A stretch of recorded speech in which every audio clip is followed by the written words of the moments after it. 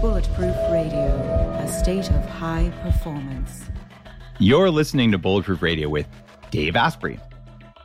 Today's guest is returning to the show to talk about new research and findings about the carnivore diet. Dr. James Saladino has... Okay.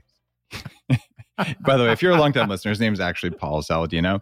And I called him James Saladino when I was on London Reel with Brian Rose, who's a longtime friend. And I don't know why. It was probably late in the night or something in the UK. And anyway, sorry, Paul, that I called you James. It's all good, Dave. It's so good to be here. It's been a good laugh for both of us this morning.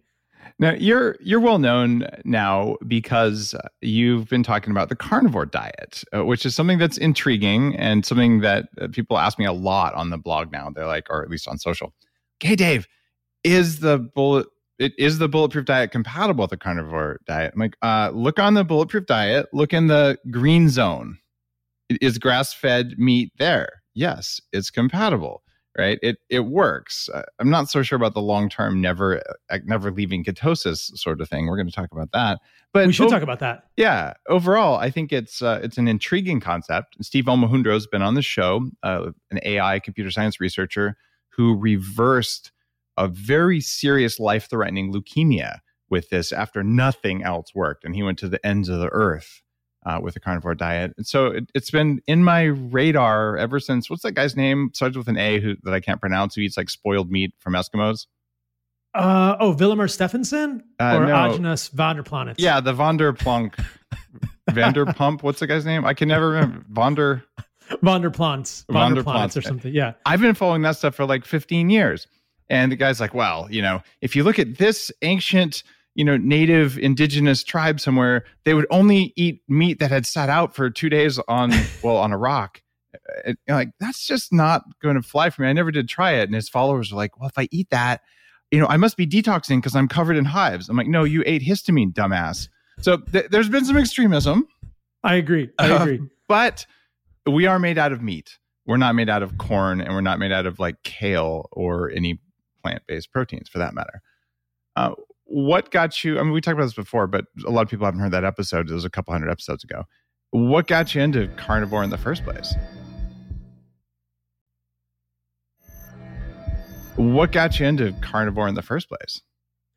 I think that, people who've read the book, The Carnivore Code, which I just released, will get a little bit of my story in there, but I've been kind of in medicine for a while. My dad's a doctor. My mom's a nurse. I've always been interested in what is the root cause of illness, which I think is a fascination that both you and I share greatly.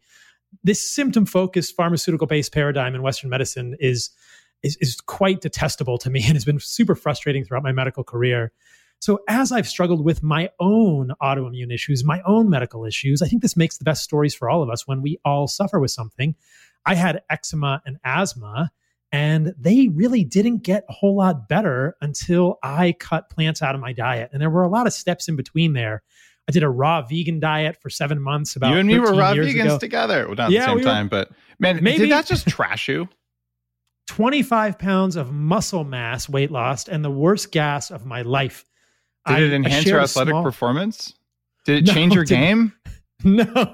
What the hell? You mean it didn't work? It didn't work. And it's the worst idea ever. Like, you want to get old and sore and weak. That diet is the one for you. It's a horrible idea. And the most hilarious part of it, Dave, was that I shared a small office with 2 other physician assistants. At the time, I was a PA in cardiology. I have a lot of interest in cardiovascular health. Before I went to medical school and then residency, I worked as a PA in cardiology. And I shared a small office with them, Dave. And to this day, I feel so bad for the number of my farts that they inhaled. It was so bad. I had such bad gas, Dave. It was horrible. It was horrible. I went to Nepal and Tibet a while ago. That was actually where I first had yak butter coffee. And I did a 10-day retreat, mostly silent, at this amazing monastery called Kopan. But they make you eat vegetarian stuff, and it's all just like beans and rice and beans and some, if you like, peanut butter, all of which are just massive toxins for me. So you're sitting in a room full of 100 tourists trying to meditate for 2 hours straight, and the sound of 200 tourists meditating in silence is actually like farting. And you're like, this is not conducive to a meditative experience. So yeah, I feel you, brother. Have you ever heard that Zen koan? What is the sound of one hand clapping? That must be the sound. That must be the sound of one hand clapping, Dave. You're a bad man, James. No, see, I did it again on purpose this time. I'm trolling you. So after the vegan diet, I went paleo. The muscles came back. I felt a little better, but the eczema continued. And I just was really iterating around the eczema for years and years. Eventually, I heard Jordan Peterson on Joe Rogan's podcast and thought, that's a crazy idea, but I'm going to give it a try. The eczema went away within 2 to 3 weeks completely. I've never had a recurrence. I've been eating a nose to tail carnivore diet for now over 2 years. And there were some other really striking changes in terms of my mental perspective, my emotional poise. And I thought, wow, this is fascinating. And into the rabbit hole I went. And here we are more than 2 years later with an accumulated, a lot of research and all these fascinating sort of ideas that have come out of these iconoclastic status quo challenging ideas that, hey, humans can do really well just eating animals nose to tail. And I want to talk about the carbohydrate piece because I've, over the last 5 months, reincorporated carbohydrates into my diet, much to the chagrin of the, let's just say, old school dogmatic carnivores, but I feel much better with them in my diet. I use honey, raw organic honey. Dr. Mercola, shout out to Joe, sent me some of the best honey I've ever had in my whole life. And we can talk about all that stuff. Yeah. I actually am keeping bees now on Asprey Farms here up on Vancouver Island. So we have honey that's as local as it gets. But I got to ask you, so jealous. You say nose to tail. How many in fact, what's your favorite animal nose to eat? I've never eaten a nose, but the listeners understand the idea that our ancestors, the currently living indigenous groups, ate the whole animal. They didn't just eat the muscle meat, right? And you and I were talking about this offline a little bit, the importance of including these organ meats in your diet, however you can, so crucial, so many unique nutrients. It's a little bit disrespectful too, I raise these animals, like we feed them and everything. And I just didn't want to get that part. So I just threw it away. So I like to not waste, we're doing it ethically. We're not creating suffering. We're creating soil. And so to me, it's important that, we use all the parts of the animal, which is more, maybe more in line with a Native American, more of an indigenous perspective. And I can tell you, we just got our crop of pigs from this year. Are they called crops? Batch? I don't know what to call them, but whatever. The bacon this year is a whole new experience for me. It is so good. So anyway, that's how it's supposed to be and how it always was. Tell me about the magic powers of collagen. I know because I cited the study, but people listening, what does collagen do in the gut that people don't know about? So this is super interesting. You and I talked about this on the first podcast that we did. Collagen is like animal fiber. These peptides and collagen appear to be able to be fermented by the gut bacteria into short-chain fatty acids. So much of the criticism or the potential criticism of carnivore diets is there's not enough fiber. And there's a whole chapter in my book about debunking all these myths about fiber. But we can use animal protein and specifically collagenous proteins from animals, the connective tissue, and the bacteria in our gut can use that in the same way they might use plant fiber to make short-chain fatty acids, which serve as fuel for the colonic epithelial cells. So anytime somebody says your carnivore diet is zero fiber, I say, well, it's zero plant fiber, but I get animal fiber. And animal fiber is even better than plant fiber, in my opinion. And that's just in addition to all the benefits that having an adequate amount of glycine in your diet to counterbalance the methionine-rich muscle meat is, how beneficial that is for humans as well. Now, man, there's so much to unpack in there. With all the things going on. Do you have a study that says human gut bacteria can turn collagen into butyric acid? There's only been that study in cheetah that you and I have cheetahs, seen. Right? That was the one I in the Bulletproof Diet.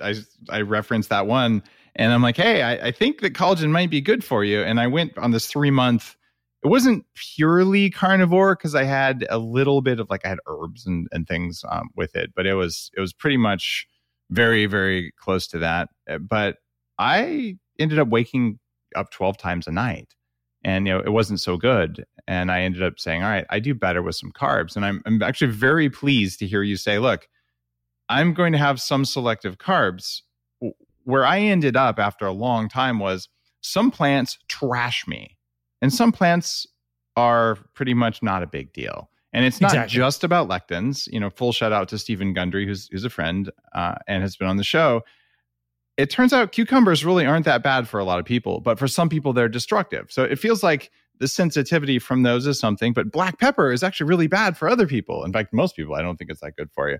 So if you're on a carnivore diet and you're putting black pepper and paprika and cayenne on everything, you might get totally different eczema results than if you didn't, right? So I put all those in my, you should watch out for these, but maybe you're okay. So we can talk about all that, but I want to unpack some of the things you just talked about for a moment as well too. My ideas with the carnivore diet and the carnivore code book are not intended to create an environment in which every person on the planet eats 0 plants. The ideas are really aimed at 3 big things. The first of them is that, as we talked about, red meat and organs are central to the human diet for the last millions of years, critical for human evolution, really made us human, and are an essential fish, part. Though? I mean, there's pretty good evidence that fish was at least as important in our evolution. Sure, some fish occasionally, but there were lots of people who lived inland who maybe didn't get a whole lot of fish as well. So I think you can get a lot of the nutrients you get in fish if you eat nose to tail. So we can dig into that as well. Yeah, but yeah. And the second point, and then, to just fully elaborate that first point, it's just that, hey, animal meat and organs belong in every healthy human diet. They've been incorrectly vilified for 70 years. Point number 2, plants exist on a toxicity spectrum. I think you and I see eye to eye on this. Plants exist on a toxicity spectrum. I think you and I see eye to eye on this. They exist on a toxicity spectrum. Plants want to kill you. They really do. They hate us. Exactly. Plants hate us. And if we ignore the fact that plants exist on a toxicity spectrum and make plant toxins, which are defense chemicals, we are abandoning a whole bunch of people who could get really well by eliminating the most toxic plants from their diet. Some people, like me, like other people do really well with 0 plant foods in their diet. Other people can have some plant foods in their diet. It's not that I'm trying to tell everyone to eat 0 plants. It's that I'm saying there is a plant toxicity spectrum. Understand what the most toxic plants are for you. Eliminate those. Eat nose to tail with organ meats, with well-raised red meat and organs, and you will thrive. And the third piece of that equation is pretty obvious to most people, and we'll get into this a little later, that processed vegetable oils, which create evolutionarily inconsistent levels of linoleic acid in the human body, are an absolute metabolic nightmare for humans. What do you think about the advice that you see out there that says you should eat the rainbow, have a huge variety of foods in your diet? How does that make you feel? It makes me have gas, basically.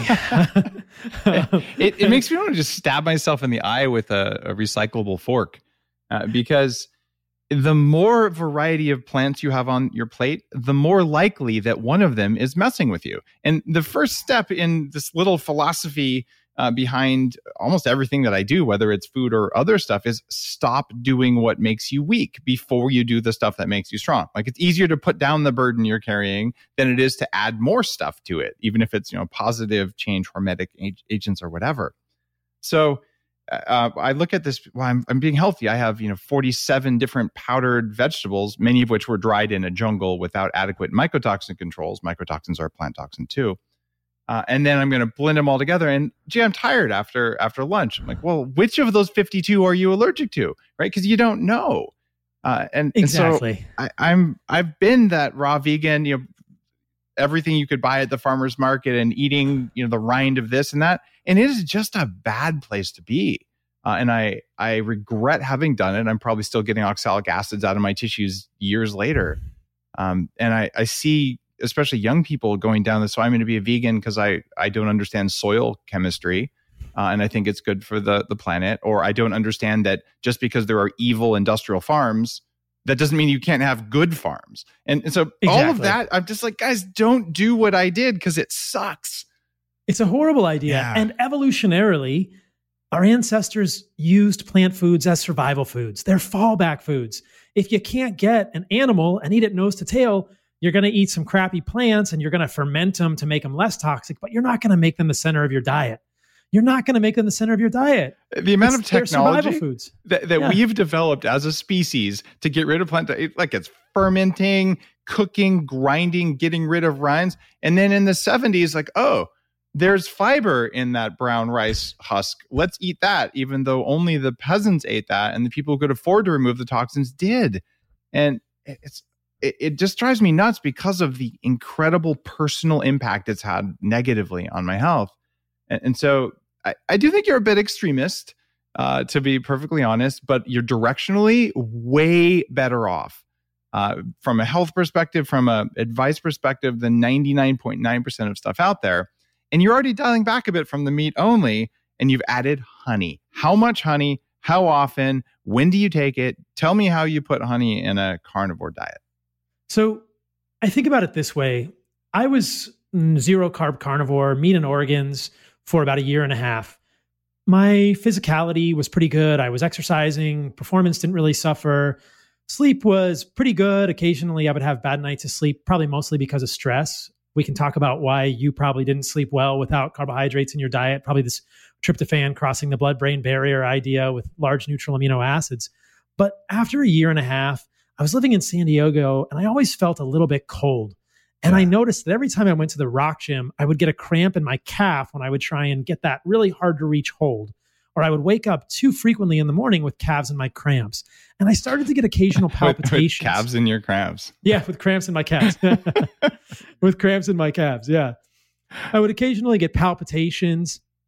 And I thought, okay, I'm just going to add back some carbohydrates. The more I thought about it, the more I realized seasonally, I believe our ancestors would have had some carbohydrates. Yeah. And this really is still consistent with what I believe is a sort of animal-based carnivore diet framework. When we're looking at plants, we're saying, look, the majority of those plants, the roots, stems, leaves, and seeds, don't want to get eaten. They are highly defended, especially the seeds being grains, legumes, beans, nuts, and seeds. Those all have tons of toxins that we talked about. Leaves, tons of toxins. Stems, lots of toxins. Roots like cassava, tons and tons of toxins in those things. But the fruit is not always totally benign, but usually the plant is producing some fruit and saying, hey, here's a little offering to you with some fruit, less toxins in there.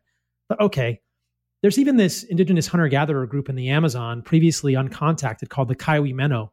Recently did a podcast with Lauren Cordain, his group, and we spoke about the work of an anthropologist named Douglas London, who went down there. And we see the same pattern mirrored in many indigenous groups. A lot of them will eat nose to tail animal foods, meat, liver, organs, and then seasonal fruit or honey when they can get it. So I thought, okay, maybe this is interesting. So I added honey back to my diet, thinking, kind of tongue in cheek, if there had to be a carnivore carb, honey is it, right? Because a lot of vegans won't eat honey. So if a vegan won't eat it, maybe it's, quote, carnivore. And I don't really like to get caught up in the dogma and all this stuff. But honey is made by bees, right? So it's coming from a plant. But then again, a cow is also eating grass and converting it into delicious meat and organs. So I think of honey as an animal-based carbohydrate. And the other thing I like about honey is that there is no fiber. And we can talk about why I think that's problematic for me and many other people. But I just know that I react better to carbohydrates that don't have a ton of fiber.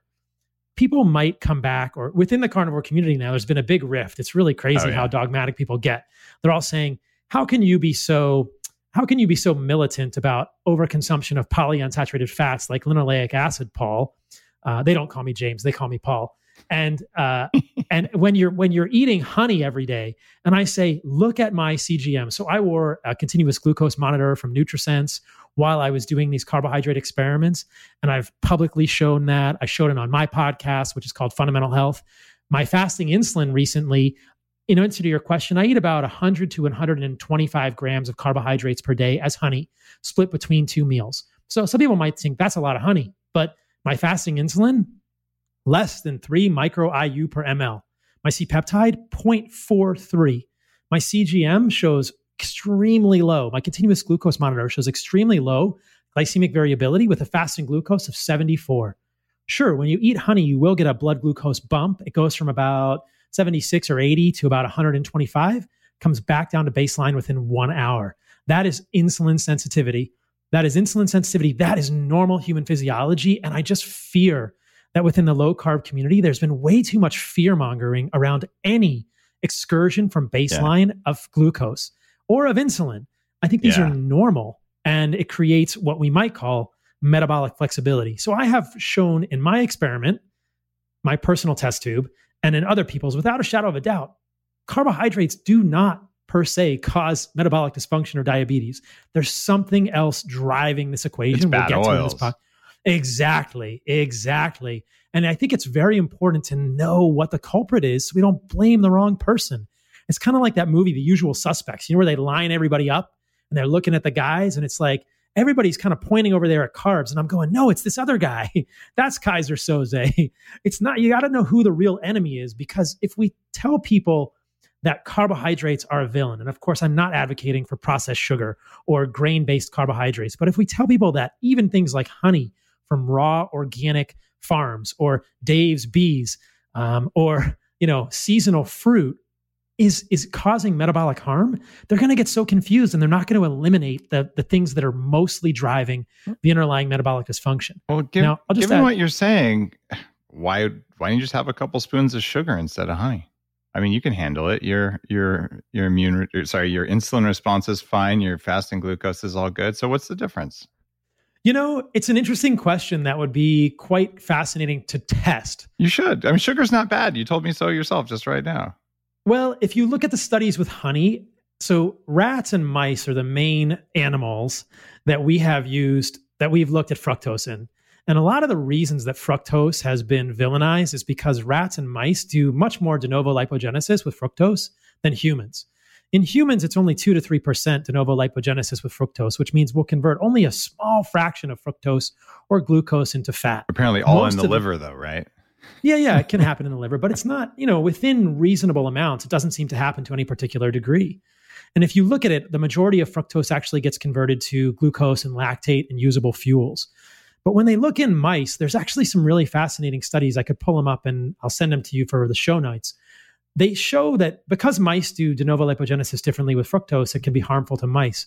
But even in mice, when they give mice honey, they see a completely different physiologic response than they do with sugar. So you think, wow, maybe there are some interesting compounds in honey. So I'll read out the title of the study if people want to look at it. Substituting honey for refined carbohydrates protects rats from hypertriglyceridemic effects and pro-oxidative effects of fructose. Isn't that interesting? We'll pull it. I'll send it to you for the show notes.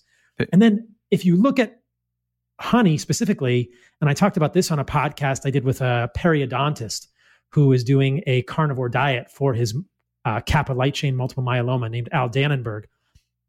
The honey has been used to treat gingivitis, oral mucositis. It's been used as an anti-cavity agent in kids in like rural Africa. So honey seems to have some pretty interesting effects. Now, I'm not really interested in eating tablespoons of sugar, but there is a possibility, and I think that there's a lot of reasons this could be the case, that honey has a different physiologic effect on humans because it's part of a whole food matrix, and there are a number of chemicals. I think there's over 300 chemicals in honey that we haven't fully characterized. So it does appear to have different physiologic effects.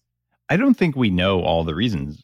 One of the studies that I found, and if you look for sleep hacking and you search that, I am the guy who said, hey, that tablespoon of raw honey before bed improves sleep quality, because I found a really old study that showed, I don't even remember where it's from right now. I think it's in one of my books, that showed that honey, when it's raw, not heated up and put in your tea, by the way, just raw honey, preferentially makes glycogen in the liver instead of in the muscles. And that liver glycogen goes to the brain before it will go into other uses. So basically, if you're having a hard time, you're waking up at 3 a.m, the way I used to when I went, extreme no plants. By the way, I did have 1 serving of broccoli a day during that time. I really didn't mention that. That was the problem, Dave. Yeah, it was the damn broccoli. Anyway, I figured, okay, it goes to the liver, then the liver can give it to the brain. And then if you're getting that crash at 3 or 4 in the morning because your glucose went too low, and then you get some adrenaline and cortisol, which your body secretes to raise your blood sugar, well, of course, you're going to wake up with racing thoughts because you just got stress hormones. So you can cancel that with honey. But if you take sugar, you don't get that 22% extra that goes to the liver. It just goes somewhere else. So I think plain fructose is just plain bad for you to take it isolated the way they tell diabetics to, because it doesn't raise your blood sugar. That the problems with advanced glycation end products, the browning of your tissues, that seems like a bad idea. But honey does do something different, and I'll give you that. And I think the evidence is in. And your answer, we don't know why. Thank you. It's okay to not know why and still have an effect. Yeah, and I mean, just a few more articles for people. They can go look these up. Again, we'll put these in the show notes. Effect of Ethiopian multiflora honey on fluconazole-resistant candida species isolated from the oral cavity of AIDS patients. So honey has an anti-candidal effect. Antibacterial activity of honey on karyogenic bacteria. That is bacteria that cause dental caries, and effective honey in preventing gingivitis and dental caries in patients undergoing orthodontic treatment. So, I mean, there's some really interesting things going on with honey. And I thought, okay, let me give it a try. Lo and behold, CGM looks great. Fasting insulin is very low. Fasting glucose remains low. Very consistent, robust insulin response with return to baseline of my blood sugar quite quickly. And then, beyond that, my palpitations got better. All of those calves in my cramps, or the cramps in my calves, got better. Actually, you were eating calves. They were in your cramps. I was eating calves. Yeah, I was eating calves. They were in my cramps. All that stuff got better. So I think, okay, again, this is where I think the point is important to make. Dogma is limiting people from improving their lives. We shouldn't be limiting our perspectives based on a dogmatic adherence to things. And we should also really be understanding what is driving metabolic dysfunction. That is the question that we need to answer. And I think if we look at the literature, it's not sugar necessarily. It's mostly linoleic acid and vegetable oils. Now, it's not to say, again, that we're advocating for sucrose, but... Well, it kind of feels like you are. You're like, it's not sucrose's fault. As long as you don't eat bad fats, you should be able to handle it. I'm paraphrasing, but... It's possible. It's possible. In 1857, there were studies done in which they reversed diabetes by giving people tons and tons of sugar.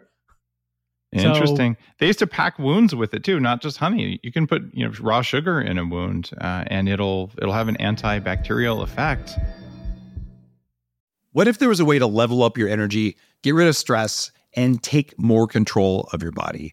Welcome to Quantum Upgrade. This is a new technology that taps into quantum energy to help you feel amazing. Quantum Upgrade has a lot of different products that help protect you from EMF and help activate your body's natural healing abilities. You can expect better sleep, more resilience, less stress, and better blood flow. The cool thing about Quantum Upgrade is that the products are backed by a lot of heavy-duty scientific studies, and there's a new measurable upgrade. You can now use Quantum Upgrade to increase your consciousness levels between 1400 and 2200 on the Hawkins map of consciousness. If you don't know what that means, do some research because it's impressive, it's fun to learn about, and it's something that I've come to understand. Ready to try Quantum Upgrade? Visit quantumupgrade.io/Dave for a 7-day free trial. Now, let's get a little bit of detail here. There's linoleic acid, there's linolenic acid, and animals from at least grass-fed animals contain CLA, conjugated linoleic acid, which is good for you, at least according to my research. So differentiate between free linoleic acid, conjugated linoleic acid from only grass-fed animals, and linolenic acid. What are the differences? What do they do? So what's very interesting here, and I don't think many people have talked about this, is that fatty acids can serve as lipokines in the human body. These are like lipid hormones. We have adipokines, things like lipocalin and adiponectin, which are hormones coming from the adipocytes. But there are also lipokines. And linoleic acid is an 18-carbon omega-6 polyunsaturated fatty acid. And what we mean by that, there are 18 carbons. There are multiple unsaturation points, which are double bonds between carbons. And to do the nomenclature, the first double bond is 6 carbons from the end of the molecule. That is an 18-carbon omega-6 polyunsaturated fatty acid. People always ask me about CLA, conjugated linoleic acid, also an 18-carbon fatty acid that has double bonds in different places. It's not the same molecule. There are many isomers. There is rumenic acid. There are many isomers that can be conjugated linoleic acid. They are not the same molecule. The position of the double bond appears to matter. And the shape of the molecule appears to matter. And the cis versus trans configuration of the hydrogens appears to matter in the way these molecules signal. Most listeners will be familiar with the fact that a lot of signaling in the human body is done by ligands and receptors. One thing binds to another. Conformational structures matter. Conjugated linoleic acid has trans configuration of many of the hydrogens. That's now, why the vegans are like, oh, it's bad, exactly. It's trans. And you're like, no, it's not. Go deeper on that. Exactly. So if you really look at the literature, trans fats from vegetable foods or plant foods are the only ones that have been associated with with harmful effects in humans. Naturally occurring trans fats are okay. Because plants want to kill you. It just keeps going back to that. Plants want to kill you. Or if you take a polyunsaturated vegetable oil like linoleic acid from plants and you hydrogenate it at high heat, oxygen temperature, at high temperatures or high oxygen environments, that will form now a trans fat. And that looks very harmful or foreign to the human body. But conjugated linoleic acid is a different molecule from linoleic acid. It doesn't have the same signaling properties and doesn't act the same way in the human body. The third one you mentioned is alpha-linolenic acid. That is an omega-3 fatty acid. So the double bond is, again, in the different position on the molecule. Now, different signaling, different molecule completely. Interestingly, ALA, alpha-linolenic acid, is the omega-3 touted by plant-based advocates. But as I mentioned in the Carnivore Code, most humans are abysmal at converting it to the actual usable forms. 45-to-1 ratio, right? Yeah. You can't convert ALA into EPA, DPA, or DHA in humans. So basically, there are studies that I mentioned in the book where people are given lots of flaxseed meal, which probably has a lot of oxidized. That stuff's bad for you. Sorry. Omega-3, right? How about if you cook it into a flax cookie? What's that going to do? That's a great idea. Let's cook omega-3 fatty acids. Let's take the most wildly unstable fats out there and just cook them. That's a horrible idea. So you can give people flaxseed meal and you don't see any rise in EPA or DHA. So getting your omega-3 from ALA, which is the reason we are also told, quote, walnuts are good for us, things like this, like that's ALA in nuts. There are not really these EPA, DHA, and DPA fats that occur in plant foods. Yeah. People may say, oh, algae, but that's a different story. But generally speaking, we again see the pattern. Animal foods provide us with the nutrients we need. So what's very interesting is that linoleic acid at the fat cells, the adipocytes, both the subcutaneous and the visceral adipocytes, appears to be a signal for them to, the door stays open. They can grow. And you don't want your fat cells to grow. I think this is the hypothesis that I have here, is that linoleic acid is an evolutionary signal for scarcity, for winter. Winter is coming. And if you are getting a lot of linoleic acid 50 or 100,000 years ago, you are not eating animals, because most animals have a very low amount of linoleic acid in their fat. What are you getting? You're getting stearic acid, which is an 18-carbon saturated fat that we can talk about. And stearic acid appears to have the complete opposite effect. It's super fascinating. But linoleic acid appears to be a signal to our fat cells to grow fat cells, because winter is coming. You may not have a feed. You're eating seeds, you're eating nuts, you're having to eat the survival plant foods that are high in linoleic acid. Well, what are we doing today? If you look at the US population, in the last 70 years, our linoleic acid consumption has increased 135%. We are so much more full of linoleic acid in our fat tissue. I think we are giving our bodies a constant signal every single day of every single year that scarcity is a myth. Scarcity is around us, and that winter is coming, and our fat cells just expand and expand and expand. And eventually, if the fat cells get too big, they start to release different ratios of free fatty acids, specifically the ratios of palmitic to palmitoleic acid. And therein lies what appears to be one of the major signals to the periphery from the adipocytes for metabolic dysfunction. That's really far down the rabbit hole. But if we pull back, we can imagine someone at a keto conference who's doing great losing weight. But if your fat is still full of linoleic acid, if you are still eating too much linoleic acid in your body, you are giving your fat cells a signal to stick around. How long do you have to be carnivore, or doing this at least grass-fed, mostly good fats, no bad fats, before people really start seeing the benefits of eating good fats, not the benefits of avoiding plant toxins? Do you have? I think it happens quickly, and it's a gradual process. If you look at some of the studies on linoleic acid, as you're suggesting, there are studies to suggest that the half-life in the human body is between 300 and 600 days. So this is part of the problem with it. You don't want to eat it because it's going to get stored. But I think that people will begin to see improvements very quickly. Now, this goes back to the carbohydrate piece. If you're at the cabin in the woods and you've got the wood-burning stove, and this is the analogy for raging metabolic dysfunction, you can stop throwing wood into the fire, or you can shut the door. So you can stop eating the carbohydrates, and you also want to shut the door. And so I think you can see quick changes in metabolic dysfunction or insulin resistance, or sort of this raging fire of chronic chronic illness quickly if you lower the carbohydrates. Again, that's not the cause. It's not the long-term solution, but you can do that in the short term while your body gets rid of the linoleic acid and starts to create healthier mitochondria at a baseline. Does that make sense? It makes very good sense. So, yeah, I just want to show a couple other interesting studies that'll drive this point home for people and talk about the stearic acid a little bit. So stearic acid is fascinating because stearic acid is an 18-carbon saturated fat. And where is stearic acid found? It's found in suet. Bacon. Well, it's mostly found in suet, which is the kidney fat. Oh, yeah, of course. That's called leaf lard, by the way. That's the most valuable lard from a pig is around the kidneys. And that's the stuff that's most sought after for baking. So there you go. Yeah, highest in stearic acid. And in cows, the stearic acid containing content of suet in cows is 25 to 30%. And so what's interesting is this kind of fits with my hypothesis that stearic acid is a signal to us evolutionarily that we have abundance. We have a killed animal that we have gratefully harvested. We are sharing it with our tribe, and we have this signal to our body that it can become lean. And then in scarcity, we're eating more plant foods. This is the linoleic signal. Again, we have expanded that to absolutely evolutionarily inconsistent levels with massively processed vegetable oils today, but it's an amplification of potentially this evolutionary signal for scarcity. In mice, there are some really fascinating studies here. Again, they're in mice, but they are super cool. And then I will show a study in humans as well. So the name of this study is Dietary Stearic Acid Leads to a Reduction of Visceral Adipose Tissue in Athymic Nude Mice.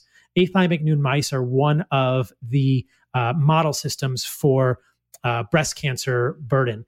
And what they show is that they took the mice and they fed them a diet that was high in stearic acid, a diet that was high in linoleic acid, and a diet that was higher in oleic acid. And you can see in this article, and again, we'll link to it in the show notes, I'll send it to Dave, you can see these mice and you can see the visceral adipose tissue. The mice with stearic acid basically got a six-pack. They lost so much visceral adipose tissue, you can barely see it. But the low-fat group, the corn oil group, is going to be high in linoleic acid, and the safflower oil group, which has moderate linoleic acid and high oleic acid, they all had visceral adipose tissue that was much more than the stearic acid group. So it's really fascinating to see the way that these different fats can be signaling molecules to the adipose tissue, which is inside our peritoneum, the visceral adipose. In humans, they've done amazing studies, kind of like this in kids. So the name of this one is a low omega-6 to omega-3 PUFA, polyunsaturated fat ratio, diet to treat fatty liver disease in obese youth. Most listening to this will know that NAFLD, non-alcoholic fatty liver disease, in kids will correlate with visceral adiposity. And so what they did in this study and another one like it, they had a 12-week period of low linoleic acid, very low linoleic acid and moderate amounts of omega-3. And they saw visceral adipose tissue, hepatic fat content, and the subcutaneous adipose tissue decrease in these kids. I believe these were isocaloric diets, and there was no loss of overall weight. They didn't lose weight, but the visceral adipose tissue decreased and the subcutaneous adipose tissue decreased a little bit. So we saw total changes in the metabolism of these kids, and the liver fat decreased just by lowering the omega-6, the essentially linoleic acid. The other thing they noticed is something that Dave and I have been hinting at, which is these OXLAMs, the oxidative products of linoleic acid metabolism. Yes, talk about Things that, oxidized LDL. Yeah. So these are fascinating. This is a great segue to LDL. So when linoleic acid breaks down, there are a number of compounds, and they have long names, which we abbreviate: 4-HNE, 9-HODE, 9-HODE, and 13-HODE. And these are considered to be sort of these inflammatory products of the omega-6 breakdown. What's fascinating about these products, the OXLAMs, is that they are highly correlated with all of our chronic diseases: Alzheimer's, dementia, metabolic dysfunction, cardiovascular disease, etc. And I'll just show a few more studies which are fascinating here. So one of the most striking ones, the title is Lowering Dietary Linoleic Acid Reduces Bioactive Oxidized Linoleic Acid Metabolites in Humans. Basically, lowering linoleic acid decreases OXLAMs in humans. It's just this very clear relationship. Like I said, OXLAMs are associated with Alzheimer's, NASH, non-alcoholic steatohepatitis, NAFLD. These are synonyms like we saw in the kids. And they can see this when you reduce linoleic acid in your diet to what I believe is an ancestrally consistent level, 2 to 3% of our calories, you will see decreases in these oxalams. So not only is linoleic acid problematic from a signaling perspective, it's problematic from an oxidative stress perspective by causing these oxalams. In another study, they can show that in LDL that's oxidized in people with atherosclerosis, these oxalams are 30 to 100 times more enriched versus healthy controls, people who don't have atherosclerosis. So in the LDL molecules of people with atherosclerosis, there are 30 to 100 times more of these oxalams in the LDL. So it's oxidizing our LDL, it's oxidizing fats everywhere, it's changing membrane structures, and linoleic acid itself seems to be serving as a signal for the fat to grow, which can eventually lead to basically metabolic dysfunction, this peripheral signal, the signal coming from the visceral adipose tissue to the periphery to become pathologically insulin resistant. It all kind of goes back to this evolutionary framework. It's not something we need a lot of. We just need a very small amount. And if you look at indigenous people across the board, 2 to 3% of their calories from linoleic acid, because they don't eat a lot of these nuts and seeds. And there's a little bit in animal fat anyway, right? Very small amount. Yeah, so but that's all you need. That's all you need. Exactly. Grass-fed beef, 1.8% linoleic acid, 1.8%. So, critics could say linoleic acid is an essential fatty acid. And in some ways it is, but what's the dose? And it's a very important dosing signaling effect. Yeah. It's funny because water is essential too until you drown in it. I mean, like that logic is it's fundamentally human logic. But some good, more better. It doesn't work there. It doesn't work at all. And I think that people will misinterpret the message that I'm saying. And especially now within the carnivore community, people are saying, you can't avoid polyunsaturated fats. And I say, yes, exactly. You can't, but you don't need that much of them.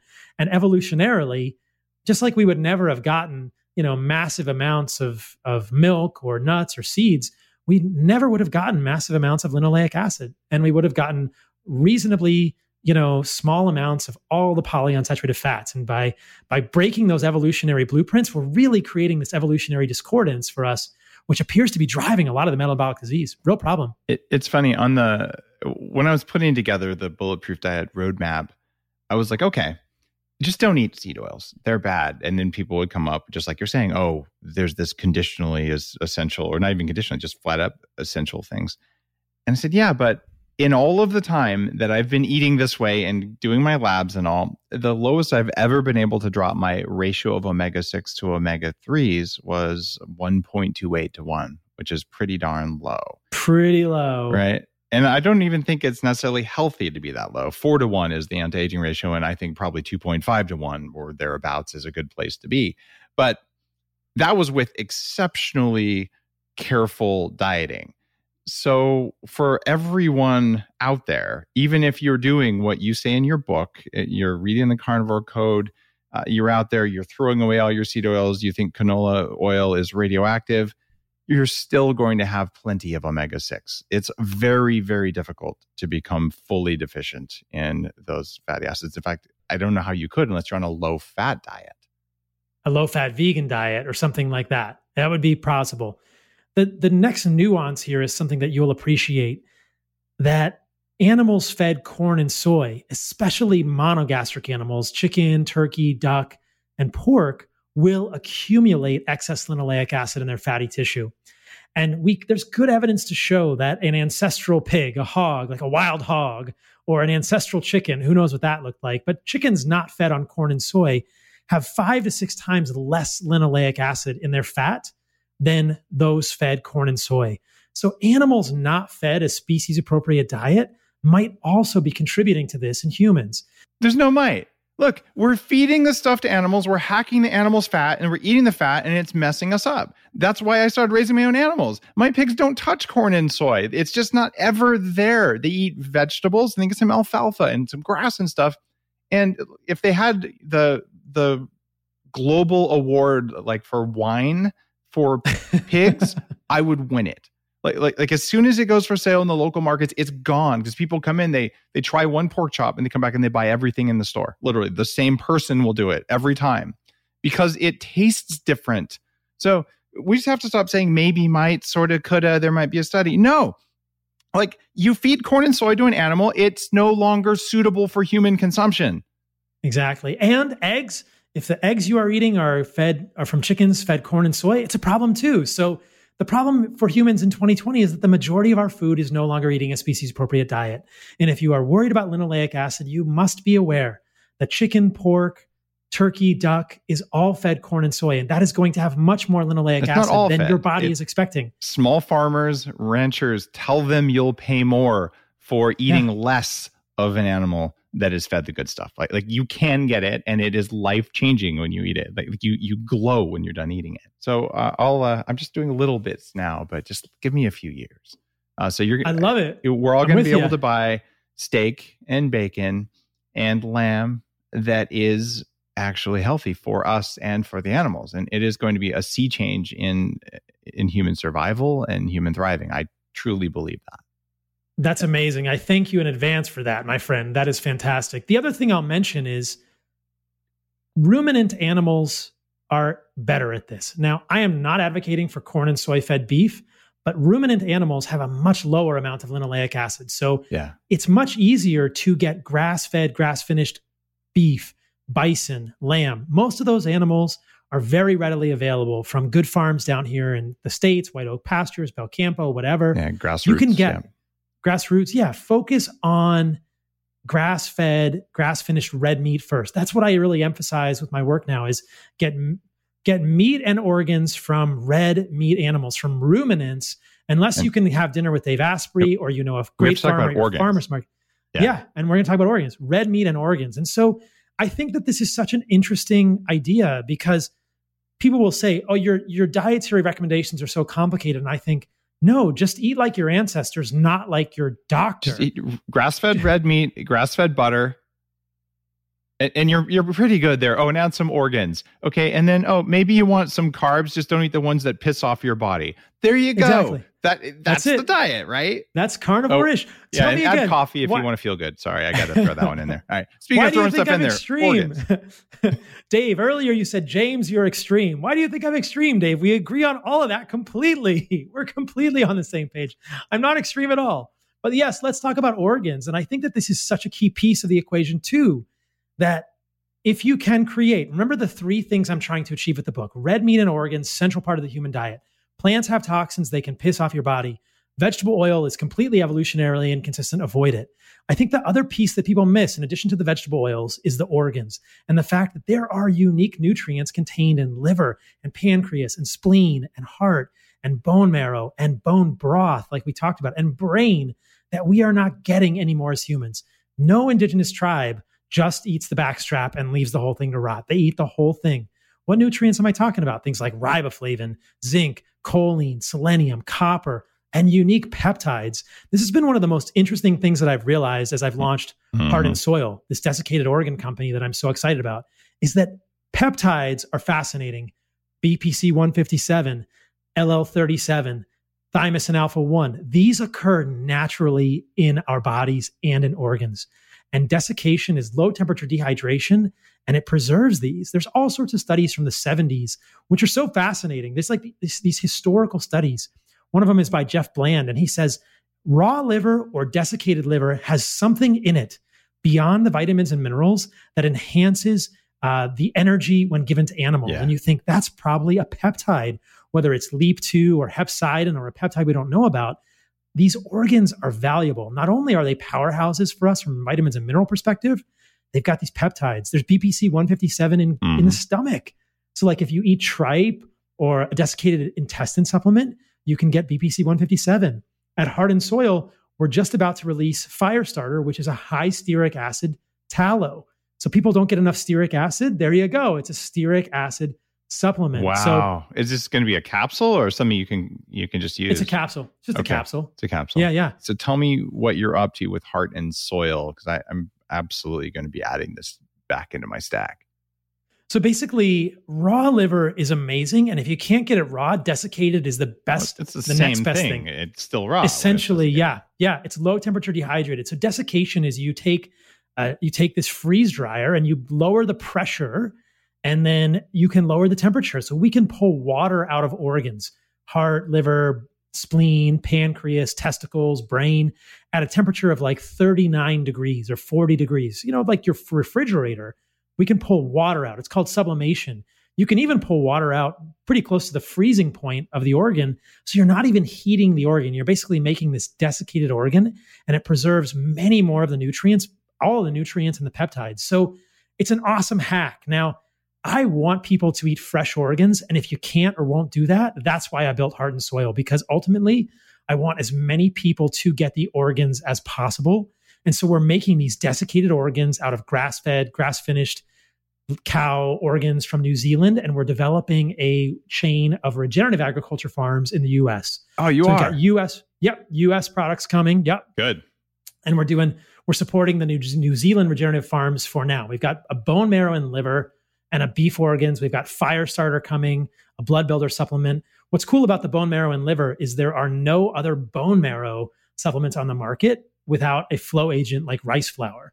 So by combining bone marrow and liver in this proprietary way, you can get desiccated bone marrow with bone marrow has LL37 as a peptide.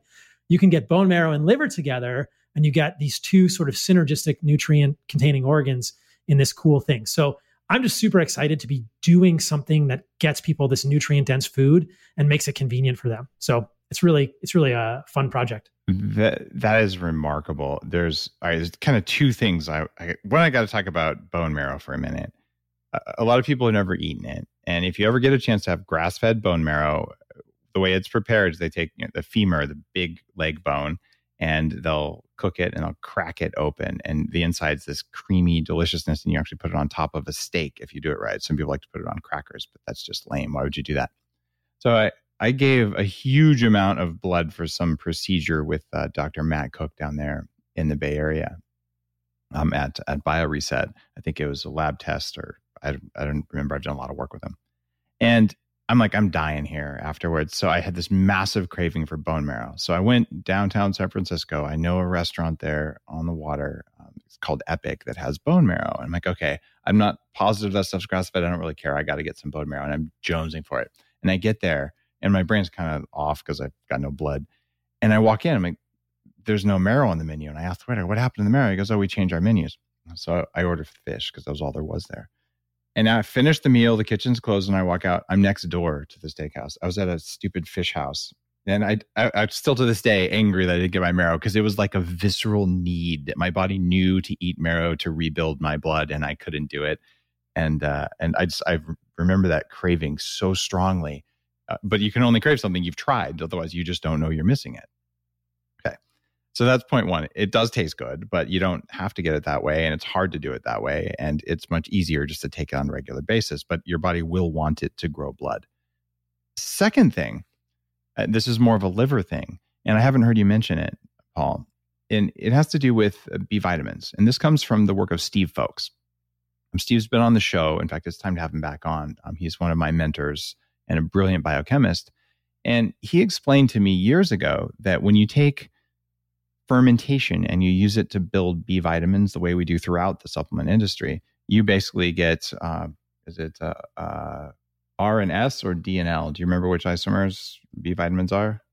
Oh, I'd have to look it up. I'm not sure. I'd have to look it up too, but essentially the chirality. Yeah. So what you're doing is you're getting some chiral and some non-chiral B vitamins. And the non-chiral ones that are chiral, whichever way it flips, the ones that are not compatible with us, they block the activity of the good B vitamins. And guess what's present in liver?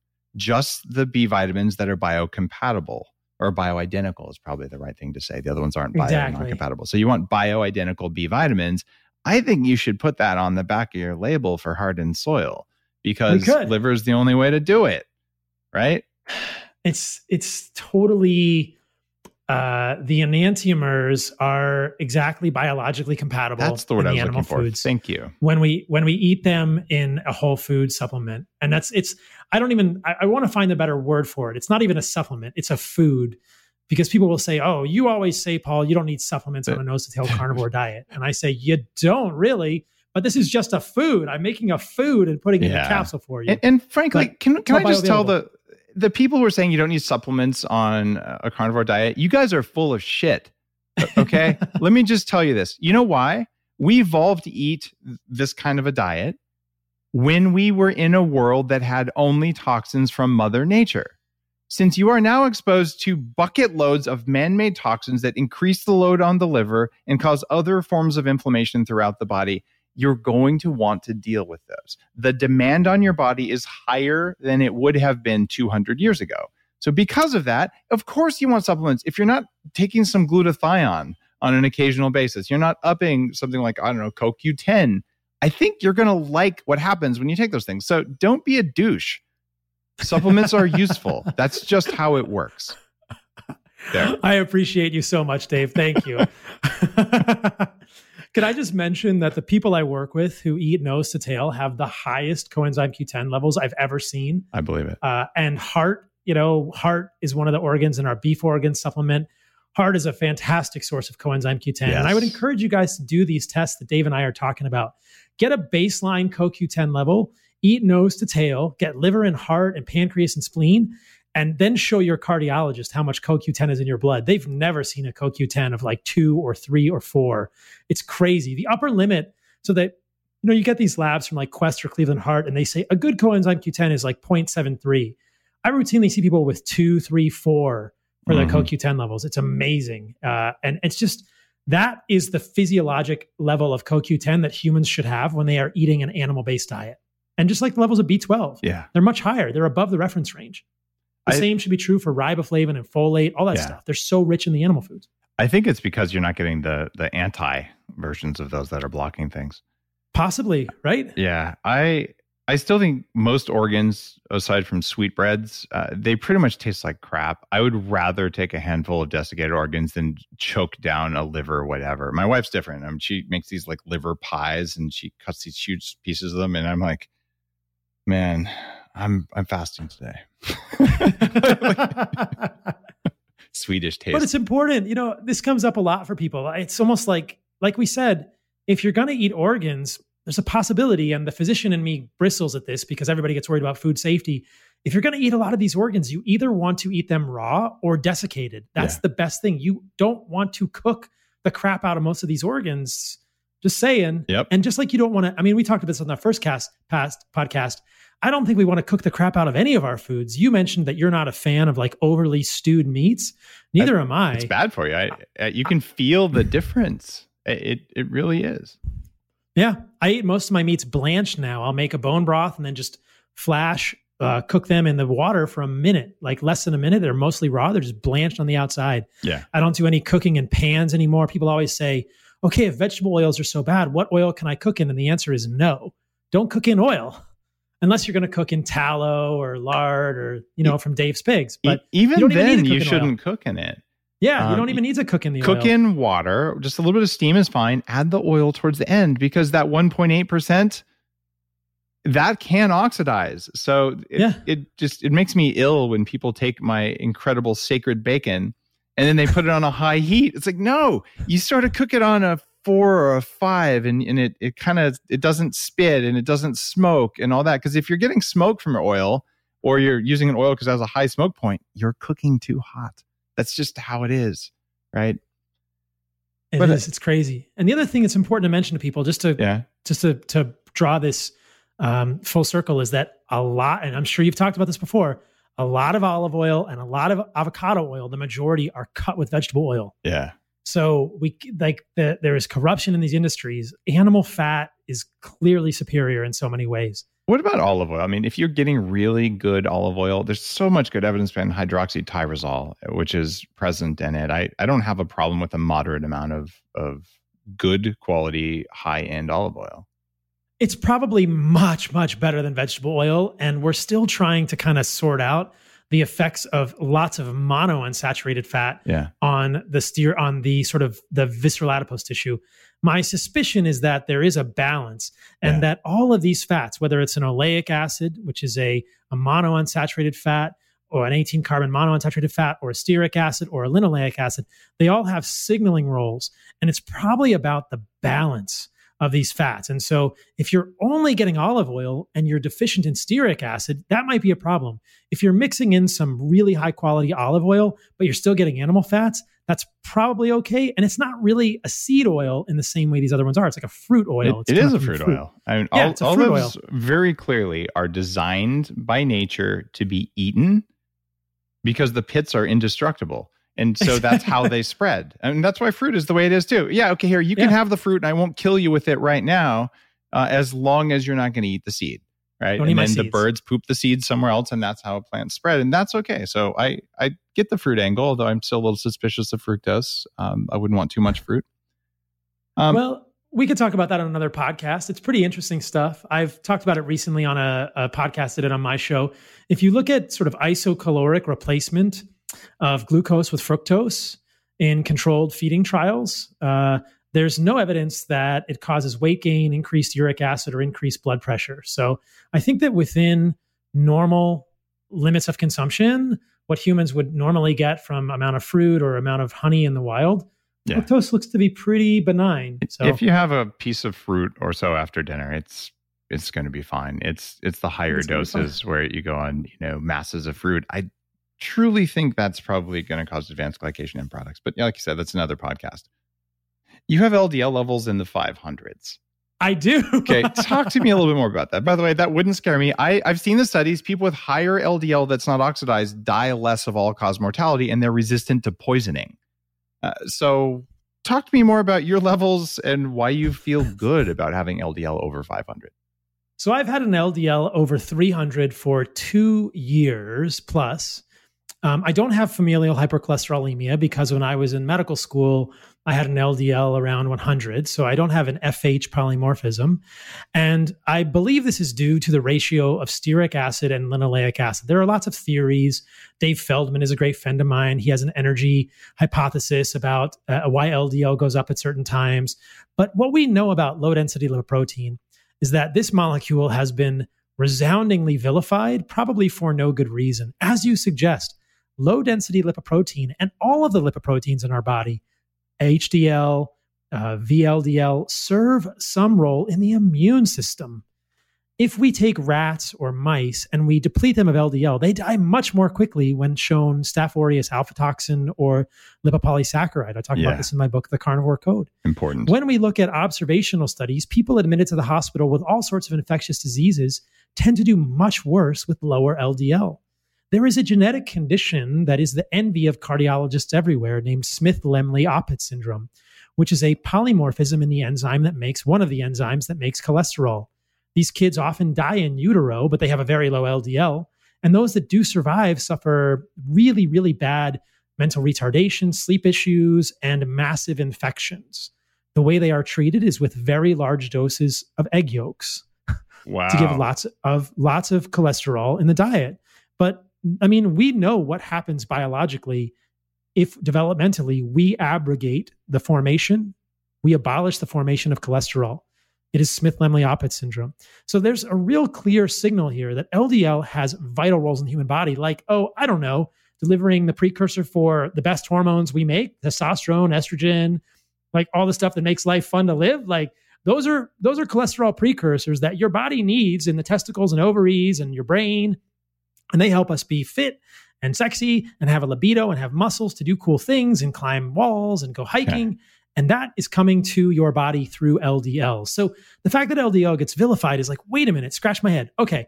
But just looking at that, we think, okay, Paul, what makes you think that your LDL is any different than someone with diabetes? And it has to do with the underlying metabolic environment. I have shown in myself and many of my clients that there is a profound metabolic health. Fasting insulin is low, C-peptide is low, CGM shows it. You can look at all these metrics. My HDL is high, my triglycerides are low, my HSCRP is undetectable, my F2 isoprostane is low, there's no malondialdehyde, lipid peroxides are low, 8-hydroxy-2-deoxyguanosine is low, yada, yada, yada, yada, yada, right? But when someone has metabolic dyslipidemia, which is what happens to the lipids when you are metabolically unhealthy, the LDL goes up, but HDL goes down, triglycerides go up, fasting insulin rises, and fasting glucose rises. These are completely different pictures. And if we myopically get focused on LDL, we get scared. But I understand everyone is scared of LDL. Nobody wants to die of a heart attack. Check this out, Dave. I'm 43. My father had a heart attack when he was 43. My father's a physician. I have a history of early heart disease in a primary relative at the same age that I am now. So when I got that LDL of 533, I thought, okay, I'm going to get a CAC, a coronary artery calcium scan. It's 0. And some people would say, well, you're too young. You haven't had it long enough. It's like, wait a minute. I've had an LDL of more than 300 for over 2 years. I have a primary relative with early coronary artery disease who had an angioplasty in one of his arteries at the same age that I am. And you're telling me that this isn't valid? Okay, fine. I'll get it again in 5 years to shut you all up. And then I'll get it again in another 5 years to shut you all up when it's still 0. But I can't tell you how often this happens. And a CAC, a coronary artery calcium scan, is not a perfect test, but it's pretty good. The next thing I should do is a CTA because they're getting really, radiation is very low. But most cardiac radiologists would say that if you have an LDL of 533 with an LDL particle number of greater than 3,500 nanomole per liter, you should have atherosclerosis within 6 months. You should have calcified plaque within 6 months. I was like you, a little bit worried. So I'm thinking, okay, that first time that I literally took a 1.5-inch chunk of a stick of butter and put it in my coffee, I'm like, I wonder, I've been 300 pounds, but all of my science and all of my experience, I'm just going to do it. And after I did it for a while and had the profound changes that I had, along with all the other stuff that we've talked about, I said, okay, I'm going to monitor my blood lipids and all that. And the changes are predictable. HDL goes up, LDL can stay flat or it can go up a little bit. Triglycerides drop. You feel really good. LPPLA2, LPPLA, they drop, et cetera, et cetera. So all that's good. But then I started drinking tons of Pellegrino because it's got sulfur in it and I like it. And I thought, well, my calcium that I'm taking, and I don't take calcium supplements, it's probably a little high. Just to make sure that the calcium isn't going to drive calcification, I'm going to go get a calcium score. And so now I've been at that time, maybe 7 years of just unlimited butter and, grass-fed animals all over the place and, the bulletproof diet. But what I found was a little bit disappointing. It was 0.6 on my calcium score. Essentially as close to 0 as you can get. And I have a history of obesity. And there's also heart disease in my family and a primary relative, but not actually, what age was he? Older than me for sure. Probably in his 60s.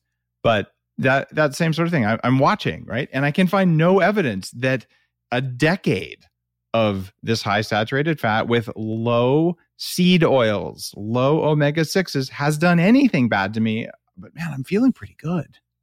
Like it works. So how often have you heard the story from people that you've talked to? They go to their doctor, they've lost 60 pounds. They're muscular, they're sleeping good, they have a positive mood, their romantic life is good. And the doctor says, what the heck are you doing? And they go, I'm eating a bulletproof diet, or I'm eating nose to tail carnivore diet. Yes. And the doctor says, stop what you're doing right now. I change love that. everything. And they're like, I'm drinking this stuff in my coffee. And the doctor says, you have to stop. It's going to kill you. And you're like, based on what evidence? I've got a question though. You mentioned testosterone. You mentioned blood flow and nitric oxide. So there's the ridiculous thing in the movie Game Changers where they're saying, oh, if you eat meat, your sausage is going to shrink. And then, if you eat celery, you're going to be big and strong and manly. And there's a lot of fear mongering around that. What's the deal with blood flow, nitric oxide, and erections on a carnivore diet? You could take my experience or the experience of thousands of other people who have very happy sex lives and say it's just fine. I'll also tell you that I check my testosterone regularly. It's in the 800s now. I just checked it last week. So my personal sexual function is great. I have a good libido. I think everyone I've worked with has improvements in their libido. So that in the Game Changers, I think most people understand it's pure propaganda. It's pure propaganda. It's just not even a real experiment they did. They did this sort of crazy experiment where one night they gave the guys a bean burrito and the other night they gave the guys a burrito with meat, and they used a nocturnal penile tumescence meter, and that was how they were measuring the erections. Like, come on, guys, this is a little silly. And they used industrial meat, and the people were not metabolically fit, et cetera, et cetera, et cetera. I'm just kind of curious though, on the carnivore diet, there's got to be like a euphemism for that. Like it puts more marrow in your bone, or like what do you? Well, if you think about I like to think about the nutrients that we need to make testosterone, right? You need zinc, you need B vitamins. You can even get testosterone and testosterone precursors. And in the future at Heart and Soil, we're going to come out with a desiccated organ supplement that has testicle in it. And so are there peptides contained in testicle? And so eating animals nose to tail, giving your body the nutrients it needs, sleeping enough, getting sunlight, getting exercise, that's how we become healthy humans sexually and physically. We give our body the precursors it needs to make hormones, and it makes hormones. One of those precursors is cholesterol. Don't inhibit the formation of cholesterol. Don't worry about it if your LDL goes high in the setting of a metabolic health condition that you're creating. Nice. I feel like we could go on for hours, and I think we should end this episode. Do you want to drop a code for Heart and Soil supplements? We didn't arrange this ahead of time, but if you want to do it, I'm happy to share it with listeners. Yeah, why don't you want to do like Dave 10? So if you guys want to come check out Heart and Soil, we would love to see you over there. You can always email me, Dr. Paul, drpaul@heartandsoilsupplements.com.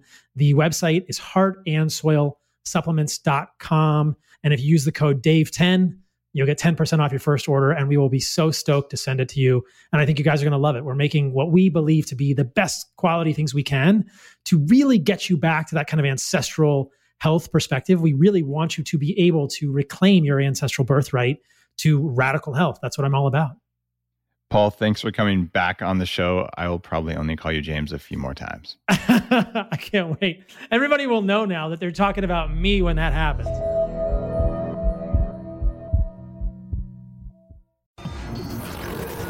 The Human Upgrade, formerly Bulletproof Radio, was created and is hosted by Dave Asprey. The information contained in this podcast is provided for informational purposes only and is not intended for the purposes of diagnosing, treating, curing, or preventing any disease. Before using any products referenced on the podcast, consult with your healthcare provider, carefully read all labels, and heed all directions and cautions that accompany the products. Information found or received through the podcast should not be used in place of a consultation or advice from a healthcare provider. If you suspect you have a medical problem or should you have any healthcare questions, please promptly call or see your healthcare provider. This podcast, including Dave Asprey and the producers, disclaim responsibility for any possible adverse effects from the use of information contained herein. Opinions of guests are their own, and this podcast does not endorse or accept responsibility for statements made by guests. This podcast does not make any representations or warranties about guest qualifications or credibility. This podcast may contain paid endorsements and advertisements for products or services. Individuals on this podcast may have a direct or indirect financial interest in products or services referred to herein. This podcast is owned by Bulletproof Media.